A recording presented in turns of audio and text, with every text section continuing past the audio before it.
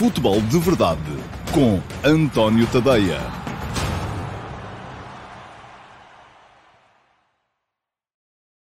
Olá, muito bom dia a todos. Sejam bem-vindos à edição, hoje acho que é a 300, edição, deixem-me cá ter a certeza disto que vos estou a dizer, exato, edição número 300, do Futebol de Verdade. Olá, Gonçalo, o meu colega da RTP, Gonçalo Ventura, está aqui hoje. Ele diz que está cá sempre, e pelos vistos hoje está mesmo aqui em direto. Bom dia também para o Ricardo Reis, bom dia para todos. Hoje vou, naturalmente, falar aqui muito daquilo que foi ontem o Gil Vicente Sporting.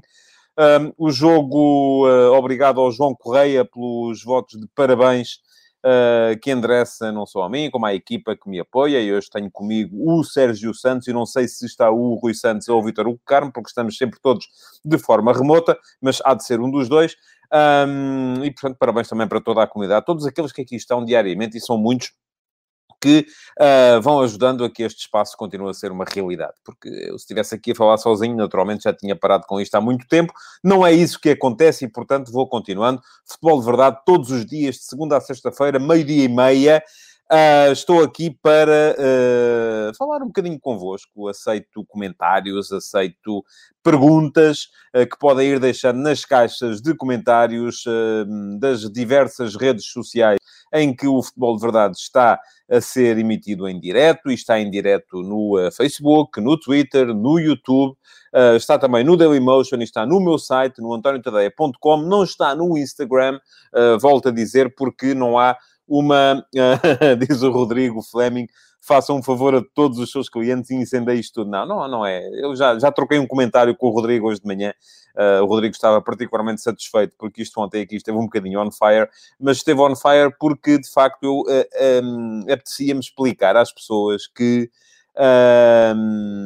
a propaganda é que anda a incendiar isto tudo. Eu aqui não faço propaganda. Mas, bom, estava a dizer que não estamos no Instagram em direto porque o StreamYard, que é a plataforma que nos serve para espalhar o feed do Futebol de Verdade pelas diversas redes sociais, não tem, neste momento, acordo com o Instagram, mas, no entanto, aqueles que são clientes do Instagram têm outras coisas. Não só podem ver o resumo do episódio mais à frente durante o dia, como podem também votar, porque todos os dias, nas minhas stories de Instagram, e, portanto, se não me seguem ainda no Instagram, dão lá um saltinho, vão lá, ponham o vosso follow, porque todos os dias, nas minhas histórias no Instagram, há uma votação relativamente a uma polémica qualquer que esteja a acontecer, uma diferença de opinião que esteja a acontecer, e a votação de hoje tem a ver com as razões que levaram à vitória do Sporting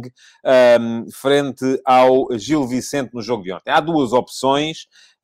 Se o Sporting ganhou porque mudou na segunda parte, ou se o Sporting ganhou porque teve muita sorte. Portanto, vão lá, deixem o vosso voto e podem, assim, fazer valer as vossas opiniões. De resto, podem seguir-me em todas as redes sociais e podem seguir também o Futebol de Verdade sob o formato de podcast.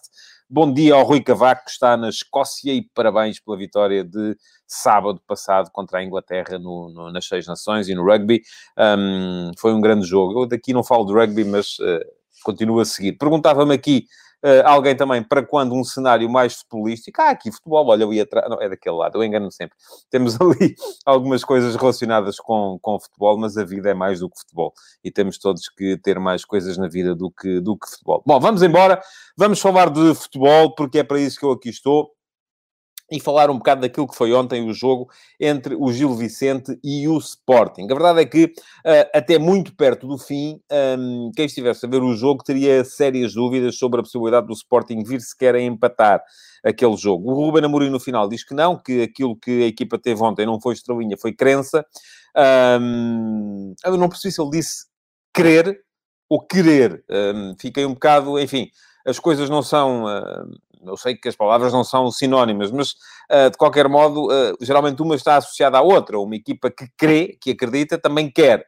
E uma equipa que não acredita, que não crê, dificilmente tem depois querer. Portanto, as coisas estarão sempre um bocadinho ligadas uma à outra. Mas a verdade é que quem estivesse a ver o jogo até perto do final não pareceria que o Sporting queria, nem que queria. Portanto, aquilo foi Foi um jogo em que a equipa do Sporting foi muito bem bloqueada pelo Gil Vicente e pelo Ricardo Soares na partida de ontem. E eu vou tentar aqui explicar porquê e como.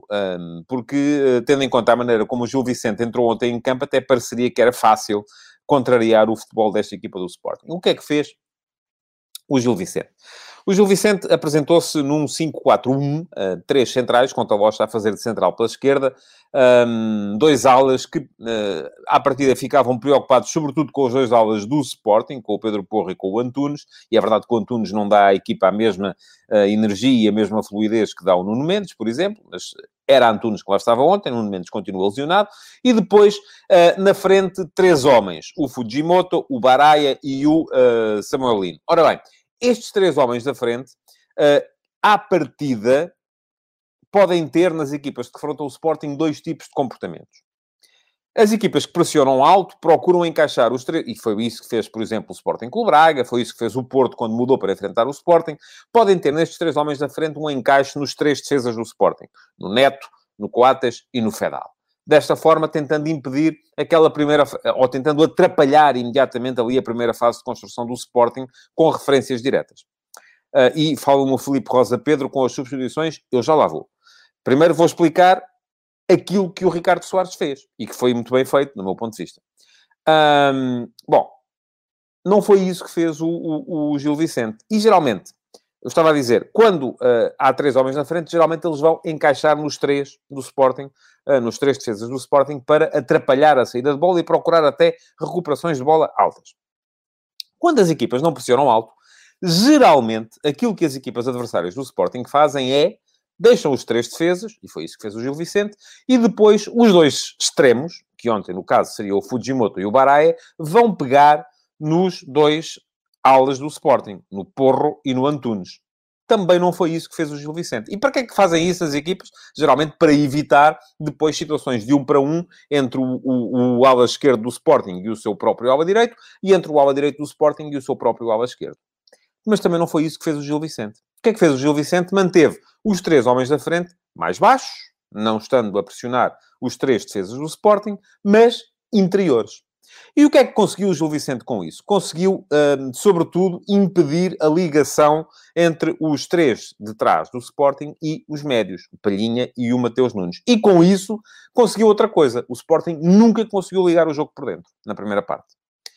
O Sporting nunca conseguiu fazer a ligação entre os três de trás e os dois médios. Também porque os médios, enfim, e esta é uma das lições que, com certeza, o Ruben Amorim terá tirado do jogo de ontem. Os dois médios com que ele começou o jogo ontem não eram criativos, não eram jogadores de dar linha de passe, enfim, não eram... era diferente se o Sporting tivesse ali, naquela altura, o João Mário ou o Daniel Bragança, em vez de ter um dos dois, Palhinha e Mateus Nunes. Mas eu ando a dizer, desde o início da época, e há muita gente que se ilude com o poder de chegada do Mateus Nunes à frente, e os golos que ele tem feito, é verdade, sim senhores, faz golos, é um jogador importante, está a surpreender-me positivamente nos últimos jogos do Sporting, não o de ontem, mas os outros anteriores, mas não é um jogador que dê criatividade à equipa, que a ajude em fase de criação. E isso ontem também pesou. Portanto, pesaram ali duas ou três coisas para aquela primeira parte. Primeiro, o escalonamento defensivo do Gil Vicente, que foi inteligente. Segundo, as características dos jogadores do Sporting, porque com três jogadores atrás que não tinham grande capacidade de saída, o Gil Vicente obrigava o Sporting a sair por fora, e foi isso que o Sporting tentou fazer, mas isso obrigava o Porro e o Antunes a virem pegar no jogo muito atrás, e pegando no jogo muito atrás, dificilmente conseguiam depois aqueles movimentos... que a equipa do Sporting faz, não só entre o ala e o extremo, em que um vai para fora, o outro vem para dentro, mas também depois entre os médios e os avançados, em que um dos médios avança e um dos avançados baixa. Ora, nada disso o Sporting conseguiu fazer ontem. E há ainda um terceiro fator, que de facto é aquele em que se centra muita gente, e o próprio Ruben Amorim também reconheceu que era, e porque foi verdade, aconteceu, que foi a falta de intensidade da equipa do Sporting. Acho que o Sporting ontem entrou em campo convencido que aquilo era uma questão de tempo. Ainda por cima há aquela ocasião de golo logo do Coates, que falha um golo cantado logo aos 2 minutos ou aos 3. E isso ainda mais terá contribuído para convencer o Sporting que o golo chegaria, mais minuto, menos minuto, e portanto a equipa do Sporting limitou-se a deixar correr o marfim. É deixar andar, deixar seguir, o golo há de aparecer. O que é que aconteceu? O Sporting, sem ligação por dentro, sem a capacidade para meter o Porro e o Antunes e até ainda assim o Antunes apareceu mais do que o Porro, porque o Gil Vicente fechava melhor o seu lado esquerdo que o seu lado direito. Mas sem capacidade para meter os alas a combinar com os extremos. Sem capacidade para meter os extremos a combinar com os médios. O que é que o Sporting fez muitas vezes? Psst, bola por cima. Bola por cima, fé nas segundas bolas, e as segundas bolas eram quase todas do Gil Vicente, por duas razões. Primeira razão, o Gil Vicente tinha mais gente ali, na zona interior, já expliquei isso antes. Segunda razão, o Gil Vicente estava com uma capacidade agonística, vamos lá, competitiva, com uma intensidade superior à do Sporting. Parecia quase, aí está, jogadores do Sporting, líderes, burgueses, naquela primeira parte. E atenção, eu recuso qualquer tentativa que haja em qualquer jogo que seja de reduzir o jogo ao nível de transpiração. Eu acho que ninguém ganha os jogos por correr mais. Ninguém. Essa coisa do não se aplicar, não tem é que se aplicar, suar a camisola, honrar o emblema, isso é tudo verdade. Mas ninguém ganha um jogo por correr mais que o adversário. É preciso correr melhor, correr para os sítios certos. E era isso que o Sporting não estava a fazer. O que é que mudou da primeira para a segunda parte? Bom, o Ruben Amorim mexeu muito bem. Essa é a primeira coisa que tem que ser... há de ter dado ali... não sei se ele é de gritar, se é de convencer, não sei como é que ele fala aos jogadores ao intervalo. A verdade é que o Sporting apareceu na segunda parte com outra atitude competitiva. Com mais capacidade nos duelos, com mais, como se diria na gíria, vontade de se mandarem para o chão. Mas não foi só isso, naturalmente, não é? Isso foi importante, mas não foi só isso. Há esta questão que diz o Duarte Veríssimo, de mérito do Gil Vicente, porque recuou muito. Mas atenção, eu sei que as pessoas gostam muito de encontrar uma explicação. E eu ainda hoje de manhã escrevi sobre isso no último passo, e não há uma explicação, há várias. Foi o Gil Vicente que recuou porque o Sporting obrigou, ou foi o Sporting que avançou porque o Gil Vicente recuou? Não é? É um bocado... aqui as coisas contribuem sempre umas para as outras. Lembra-se daquela velha frase que já vem do tempo da Maria Cachucha: uma equipa só joga o que a outra deixa jogar? Isto quer dizer uma coisa muito simples, que em termos de teoria futebolística moderna, aquela que se ensina nas universidades, se diz: o jogo é uno. Uma equipa ataca conforme defende e defende conforme ataca. Uma equipa tem... a forma como a equipa ataca depende da forma como defende, ou da forma como recupera a bola, e a forma como a equipa defende depende da forma como ataca, isto é, da forma como perde a bola. Portanto, isto está tudo ligado. Eu não vou aqui dizer: o Sporting ganhou porque o Gil Vicente recuou. Da mesma maneira que também não vou aqui dizer: o Gil Vicente perdeu porque o Sporting foi muito forte. Não, as duas coisas tiveram a ver uma com a outra. O Sporting mudou na segunda parte. Mudou com o Gonçalo Inácio em vez de Neto, mais capacidade, não só para sair em posse. O Neto é um jogador que é melhor do ponto de vista defensivo, mas do ponto de vista de pegar na bola, de sair em posse, de queimar linhas, de avançar com a bola, não o faz tão bem como o Gonçalo Inácio. E eu acho que em jogos como este, com o adversário em bloco baixo, faz mais sentido o Sporting jogar com o Gonçalo Inácio do que com o Neto. E melhorou também porque no meio-campo passou a ter, enfim, de início ainda não o Bragança, passou a ter... E eu acho que o Tiago Tomás não mexeu assim tanto com o jogo como é costume, e o Tiago Tomás entrou para o lugar do Antunes, baixando o Nuno Santos como ala esquerda, enfim, passando o Pedro Gonçalves para a esquerda, mas continuaram os dois a não estar muito em jogo, nem o Tiago Tomás, nem o próprio Pedro Gonçalves, até ao momento em que entra o Daniel Bragança, que mexe, ele sim, muito com o jogo. Porquê? Porque o Sporting passou a ter um médio com capacidade de criação. Não tinha até aí. Não tinha. Eu continuo a achar, volto a dizer, que na maior parte dos jogos, e aqui excluo os jogos contra os outros grandes jogos, enfim, Palhinha e Mateus Nunes não coabitam. É preciso um outro médio, é preciso um médio com capacidade de criação. Depois há uma outra questão, que é isto que está a dizer o André Amaral, e que também disse ontem o Ricardo Soares. O Gil tem caído de produção nas segundas partes, não foi só ontem. 5 jogos em 13 dias, o Gil tem pago isso. Pronto, aí está. O Gil Vicente estará também num momento em que, a partir de determinada altura, não aguentou a intensidade que ele próprio tinha imprimido ao jogo na primeira volta. Agora, há aqui uma série de questões. O Sporting depois acaba por ganhar o jogo, sim, com alguma sorte. É verdade. Na primeira parte, o Gil Vicente foi melhor, apesar das ocasiões de gol se terem dividido. Há também a questão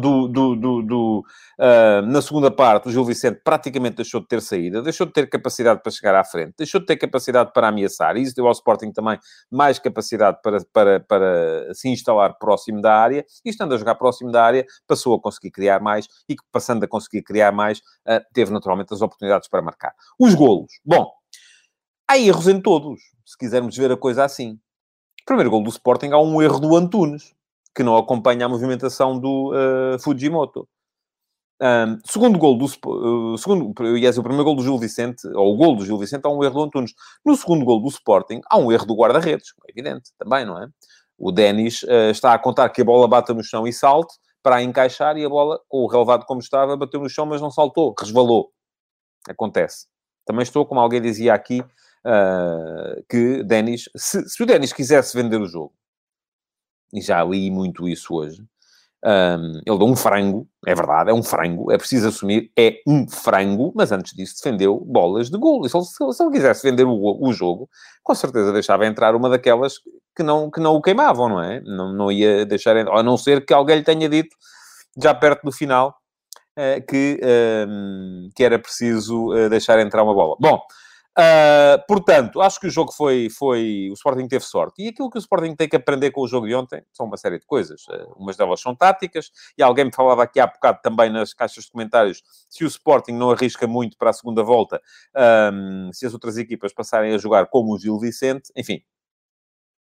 É preciso colocarem-se também outros fatores, não é? É preciso colocarem-se outros fatores, como a falta de intensidade do Sporting durante 45 minutos. Eu acredito que o Sporting ontem terá percebido que não pode repetir isto. E vou dizê-lo com toda a clareza. Tendo o Sporting um calendário muito mais desafogado do que os rivais, não há desculpa para entrar nos jogos com falta de intensidade. Não há desculpa. E o Ruben Amorim certamente terá dito isso aos jogadores ontem. Mas era preciso colocarem-se outras questões. Primeiro, a falta de intensidade do Sporting. Segundo, a falta de capacidade criativa do meio-campo do Sporting. Também não acredito que o Sporting vá fazer muito mais jogos com o meio-campo sem ter ou João Mário ou Daniel Bragança. E eu ando a dizer, desde o início da época, como é que vejo o meio-campo do Sporting. Há ali 4 jogadores. Ou joga Palhinha ou joga Mateus Nunes. E ou joga João Mário ou joga Daniel Bragança. Depois enfim, é como quiserem. Pode ser Mateus Nunes e Daniel Bragança, pode ser Palhinha e João Mário, pode ser Palhinha e Daniel Bragança, pode ser Mateus Nunes e João Mário. É como quiserem. Ontem, no final, já foi João Mário e Daniel Bragança. Enfim, já foi um meio-campo excessivamente ofensivo e criativo, porque também terá visto o Ruben Amorim que o Gil Vicente estava sem capacidade de saída. Pergunta ao Diogo Marcos. Como é que se explica a falta de intensidade? Os jogadores não correm porque não querem? Diogo, deixe-me... Enfim, vou só colocar esta pergunta, é uma pergunta retórica. Até porque se responder, enfim, nós não estamos propriamente a dialogar. Mas você, no seu trabalho, eu no meu, há dias em que, se calhar, a gente facilita um bocadinho, não é? Há dias em que achamos, não, isto vai lá na mesma. Se calhar, em vez de... eu às vezes penso isso e toco ao despertador às 6 da manhã e eu penso assim, se calhar se ficar mais 15 minutos consigo na mesma acabar o trabalho a horas. Para ter o texto, o último passo pronto às 8 da manhã. E às vezes não acontece, não é? Pois, às vezes entra só às 8h15. Porque precisamente me custa... Enfim, e todos nós passamos por isso nos nossos trabalhos. Portanto, os jogadores também passam. Há alturas em que eles pensam assim, não, isto se calhar, em vez de a gente meter aqueles 10% a mais, isto vai lá na mesma. E depois não vai, não é? Portanto, a questão é que, enfim, eles ganham muito mais que nós. Portanto, têm mais nível de exigência, até porque nós estamos aqui a comentar aquilo que eles fazem e eles provavelmente, se comentam aquilo que nós fazemos, é lá entre eles. Bom, pergunta-me o António Saldanha o que é que achei da atuação do Paulinho. Ontem havia pouco jogo para ele. Não foi um bom jogo, o Paulinho, de facto. Gostei mais do Paulinho no jogo com o Marítimo do que ontem. E pergunta-me o Gonçalo Pimentel se o jogo jogado do Sporting está mesmo a 11 pontos do Benfica. Olha, Gonçalo, eu a última vez que olhei para a tabela estava. Isso no jogo jogado é uma coisa que não... Enfim, vamos dizer o quê? Eu chego ao fim dos campeonatos e digo sempre o mesmo. E todos os anos me perguntam isso. Há sempre aquela emissão na RTP em que há o campeão e ou o Benfica vai para o Marquês ou o Porto vai para os Aliados. Ultimamente não temos visto mais ninguém. Sai sempre aquela pergunta. Não, preencher com o nome do clube. Foi um campeão justo? Eu respondo sempre da mesma maneira. Claro que foi. Os campeões são sempre justos. Diz a Carla Sofia que o Sporting Passos na próxima jornada vai ser difícil, e vai seguramente, embora o Passos ontem tenha mostrado um bocadinho menos do que tem acontecido ultimamente, mas, enfim, vou falar-vos ainda porque ontem foi, enfim, eu acho que foi uma arbitragem exemplar do Nuno Almeida, com o auxílio do VAR, seguramente, mas uma arbitragem exemplar. Tenho aqui 5 casos para vos falar. O primeiro, uma eventual mão do Joel na área, depois de uma cabeça do João Palhinha na área de Gil Vicente. Não, de todo. O Joel tem a mão atrás das costas e, portanto, absolutamente regular o lance. O segundo, um lance entre o Antunes e o Baraia na área do Sporting, em que o Antunes mete o pé à frente e o Baraia, quando vai para chutar na bola, chuta no pé do Antunes. O pé do Antunes já lá estava, portanto, absolutamente regular. Eu tenho dúvida se era falta do Baraia ou se era canto, mas penalti não seria de maneira nenhuma. O terceiro lance, um lance aos 65 minutos entre o Henrique e o Paulinho, em que o VAR terá visto aquilo que nós pudemos ver também na repetição, mas o árbitro viu bem também no campo, em que é o Henrique que chuta a bola e é o Paulinho que chuta o pé do Henrique. Aqui também é tal questão. Marcou canto, se calhar podia ter marcado falta contra o Sporting. Por fim, os lances dos 2 golos do Sporting, que eu já vi escrito por muita gente nas redes sociais, que eram precedidos de falta. Ora bem, primeiro lance, entre aquilo que estará em causa será o momento em que o Tiago Tomás salta com o Samuel Lino antes do cruzamento.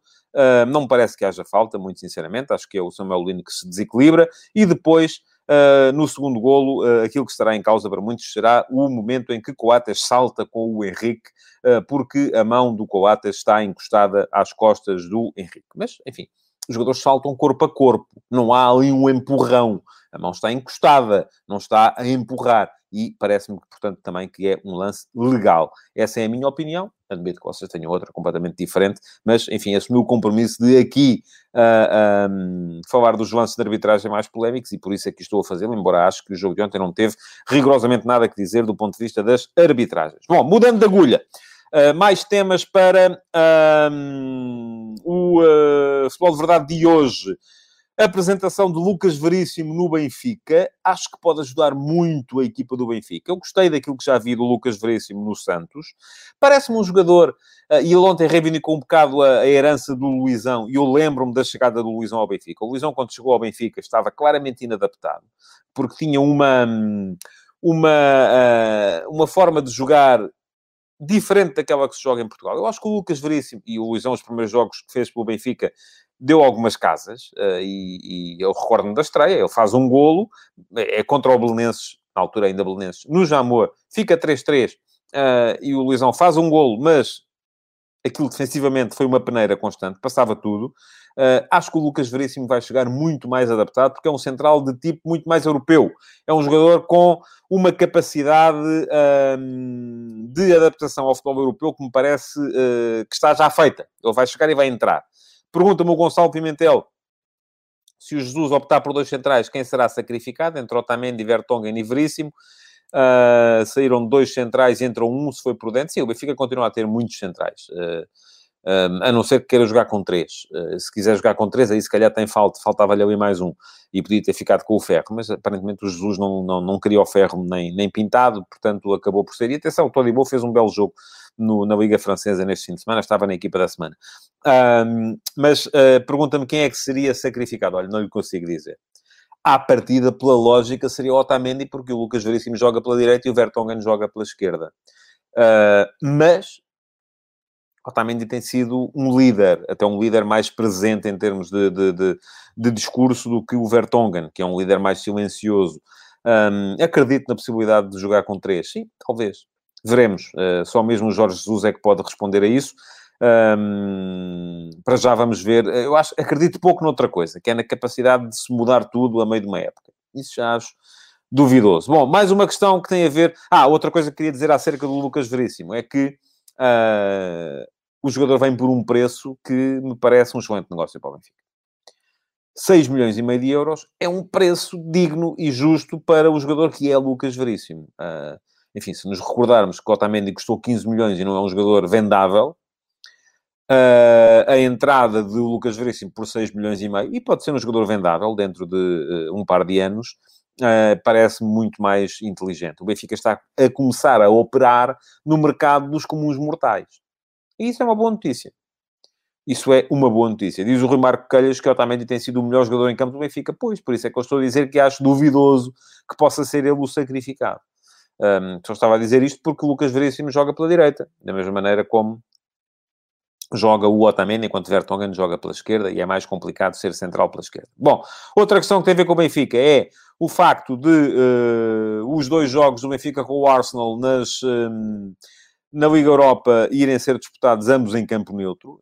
Aparentemente o Benfica vai jogar um jogo em Roma e outro em Atenas.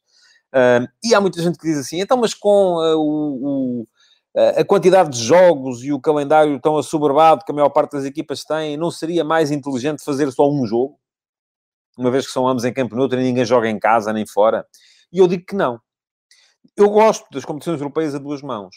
Da mesma forma que vos digo que não gosto das taças nacionais a duas mãos, e acho que faz pouco sentido irmos ter agora dois jogos, Braga-Porto e Porto-Braga, e Estoril-Benfica e Benfica-Estoril, para as meias finais da Taça de Portugal. Porque aí nas taças entende-se... Eu acho que se devia, e esse é o espírito da competição, que se devia valorizar a capacidade dos pequenos fazerem surpresas, e eles têm mais hipóteses de fazer surpresas num só jogo do que em dois. Nas competições europeias eu acho o contrário. Eu acho que nas competições europeias... Vamos lá ver. Há aqui uma diferença fundamental entre as duas questões. É que nas competições europeias nós vamos apurar, por exemplo, na Liga dos Campeões, o campeão da Europa. A melhor equipa da Europa. E, portanto, há uma responsabilidade inerente à competição que faz com que eu queira que, e eu acho que é esse o espírito da prova, que eu queira que a melhor equipa passe e que não valorize tanto ou que não esteja tanto à espera de surpresas. Quero que ganhe a melhor equipa. Ponto. Nas taças, o espírito da taça é o outro. O espírito da taça é o espírito do Tomba Gigantes, é o espírito do... O vencedor da Taça de Portugal não é o campeão nacional. É o vencedor da Taça de Portugal. E, portanto, eu quero que se valorize a possibilidade de haver surpresas. Eu quero que se valorize a possibilidade de haver tombas gigantes. E, portanto, prefiro nas taças eliminatórias a uma mão. Portanto, não é só uma questão de calendário estar mais preenchido ou menos preenchido. Isto que diz o Simão Rochinol. Em dois jogos beneficia-se a melhor equipa, depois se falhar no primeiro jogo pode corrigir no segundo. Exato. E eu acho que isso é importante para as competições europeias, porque vamos apurar o campeão da Europa, mas já não acho que seja fundamental nas taças, porque vamos apurar apenas o vencedor da taça. E a taça é uma coisa que é para ter surpresas. Portanto, eu acho que não. Acho que deve haver dois jogos. Acharia muito mais rapidamente que o Benfica-Estoril e o Braga-Porto deviam ser jogados a uma só mão, do que acharia, e acho, aliás, eu bato-me por isso, acho que as meias finais da taça a duas mãos não fazem sentido, do que acharia que, apesar de serem em campo neutro, as provas europeias devessem ser jogadas a uma só mão. Não sou fã daquilo que se fez no ano passado, apesar de ter sido em Portugal, e ainda bem que foi em Portugal, foi bom para nós, que foi o Final Eight com jogo. Não sou fã, não acho bom. Acho que o sortilégio das competições europeias é outro. É jogar casa e fora. Agora, este ano estamos assim. É complicado, não se pode, não há público, não há... O fator casa perdeu importância em todas as competições, mas esse é o sortilégio das provas europeias. Bom, mais outra questão que queria abordar ainda aqui hoje tem a ver com o relevado do Estádio do Jamor. Resolveu a Liga interditar o relevado do Estádio do Jamor, onde tem jogado a Bessade. E isso tem servido já também para teorias que vêm dizer que, e tal, mas o Porto já lá jogou, agora que vai jogar o Benfica é que estão preocupados. Eu não sei se teve a ver com isso ou não. Espero que não, muito francamente. Tenho alguma dificuldade em admitir que a Liga, o Indesp, portanto, o Estado, o Governo, esteja tudo feito para beneficiar o Benfica em detrimento do Futebol Clube do Porto. Isto é como as bruxas, não é? Eu não acredito. Depois há quem diga, pero que vazai, vazai. Bom, não estou... eu acho que o que se colocou aqui foi uma questão muito simples. Começou a falar-se muito do relvado do Jamor depois do Porto lá ter empatado.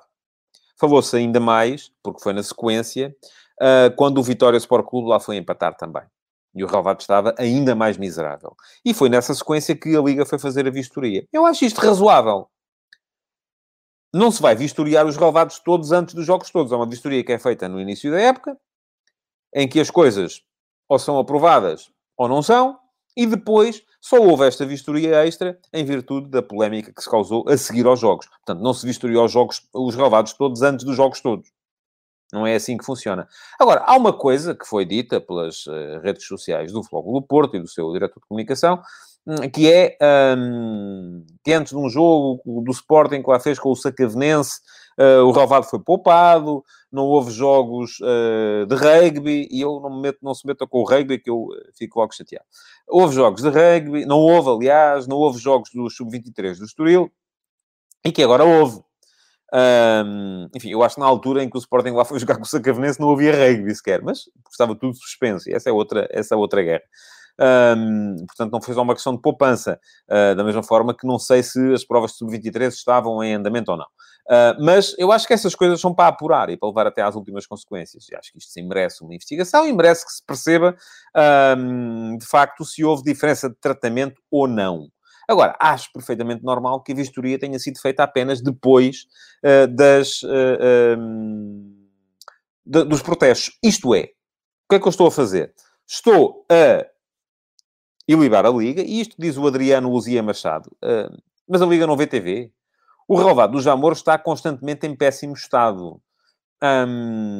Sim, mas só a seguir ao jogo com o Porto é que começou a haver protestos. E foi nesse sentido que a Liga foi fazer a vistoria. Agora, eu estou a ilibar a Liga, não estou necessariamente a ilibar o Indesp. Acho que se houve, de facto, essa diferença de tratamento, se foi poupado o relvado numa altura e agora foi massacrado, não deve acontecer. Não deve acontecer. E aí acho que o Porto terá razão em protestar. Não com a Liga, porque a Liga vistoriou, na sequência dos protestos, fez aquilo que tinha que fazer. Possivelmente com o Indesp. Não tenho dados para ter a certeza sobre isso. Bom, pontos finais na emissão de hoje do Futebol de Verdade, para vos falar do empate do Paços de Ferreira ontem contra um bom Portimonense. O Portimonense está a melhorar. Mostra que o trabalho do Paulo Sérgio geralmente vai... Paulo Sérgio é como aqueles motores a gasóleo. Demora a arrancar, mas quando aquilo arranca, a equipa engrena. Para a vitória, com uma boa segunda parte, do Rio Ave contra o Tondela, e para a vitória importante do Nacional no Bessa. Está a tardar o Boa Vista de João de Ferreira em arrancar, embora ontem me pareça que terá as suas razões de queixa. Não vejo objetivamente razão nenhuma para a expulsão do Javi Garcia no lance em que foi. Acho que os árbitros também têm que deixar de ser um bocadinho frasquinhos de perfume. Enfim, há coisas que são normais, há picardias que são normais e há outras que não são. Notas ainda para o estrangeiro, e não falei aqui do Braga-Porto, falarei amanhã, naturalmente, do jogo da Taça de Portugal, mas para o apuramento da Juventus para a final da Taça de Itália, um jogo que sem praticamente tudo para nulo, da Juventus em casa com o Inter, tinha ganho fora a primeira mão, limitou-se a gerir a segunda. Apuramento complicado do Man United no jogo contra o West Ham ontem, e foi um jogo muito aborrecido, segundo me diz quem viu, eu não vi, vi apenas o resumo, resolvido com o gol do McTominay já no prolongamento, um 0-0 em que parece que não se passou nada, e para a vitória do Real Madrid, que reduziu para 5 pontos a distância para o Atlético no topo da tabela da Liga Espanhola, mas com o Atlético a ter 2 jogos em atraso e, portanto, em princípio, será na mesma um passeio para o Atlético a segunda parte da época. E pronto, chegamos ao fim do Futebol de Verdade de hoje. Não se esqueçam de dar um saltinho ao meu Instagram para irem votar nas stories. Aquilo que já lá está a story de hoje para poderem votar, a votação do dia é a que é que se deu a vitória do Sporting ontem em Barcelos, se foi à sorte ou às mudanças, e à crença, mas podem dar lá um saltinho, seguir-me no Instagram, é António.tadeia, e votarem nas stories diariamente, é a forma de vocês fazerem valer as vossas opiniões também. Estamos com regularmente acima dos 150 votos, quero subir isso, quero chegar aos 200, já nem vos falo do velho desafio das 50 partilhas, porque deixei de acreditar. Isto é, enfim, olha, eu é que já não creio, e por isso estou a deixar de querer. Aí está a tal questão que as coisas estão sempre associadas uma à outra. Bom, o resto, bom dia a todos. Muito obrigado por terem estado desse lado. Partilhem, coloquem o vosso like. Continuem a deixar perguntas, porque elas podem ficar para o Q&A do próximo sábado. E até amanhã, onde com certeza aqui falarei do Braga-Porto de mais logo. Futebol de Verdade, em direto de segunda a sexta-feira, às 12h30.